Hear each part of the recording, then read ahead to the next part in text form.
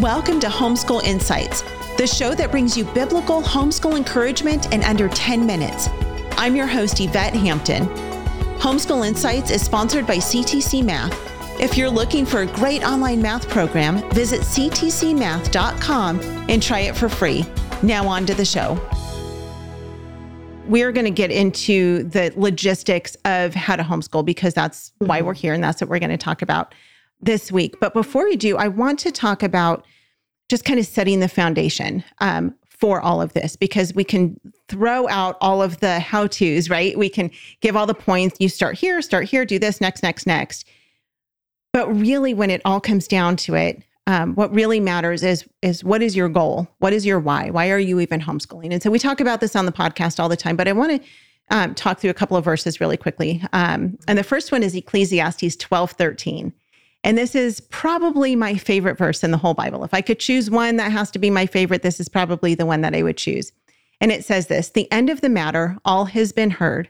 Fear God and keep his commandments, for this is the whole duty of man. You guys, that's so it. Good. That's the whole duty of man, is to fear God and keep his commandments. And it says the very first, few words is the end of the matter, all has been heard. Like, that's it. That's your goal. Done. Right. This is what you do. Right. Exactly. I mean, I feel like we could just be like, and done. That's how you homeschool. Just fear God and keep his commandments, right? That really is all that matters, is that we fear God and keep his commandments, and then that we teach that to our kids. And as we're teaching that, of course, they think of Deuteronomy 6:4-9. And this is kind of the homeschooly verse that you hear a lot of people say. And I think it's kind of gotten, I want to say, almost swept under the rug, because people are like, yeah, Deuteronomy 6, that's the thing. But I'm going to read it again, because again, I think it's so important for where we are today and for what it is that we're doing in homeschooling our kids.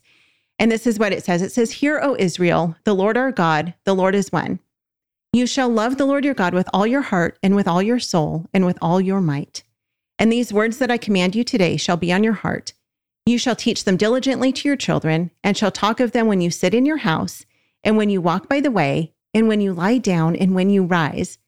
You shall bind them as a sign on your hand, and they shall be as frontlets between your eyes. You shall write them on the doorposts of your house and on your gates."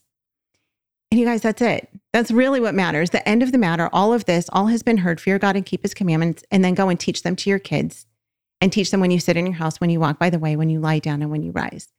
That's what God's commanded us to do. And so the very first thing when knowing how to homeschool is you got to know your why.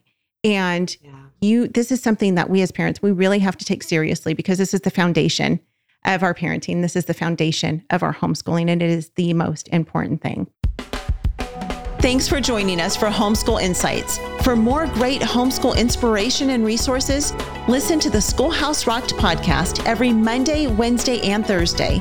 And be sure to watch the film Schoolhouse Rocked: The Homeschool Revolution.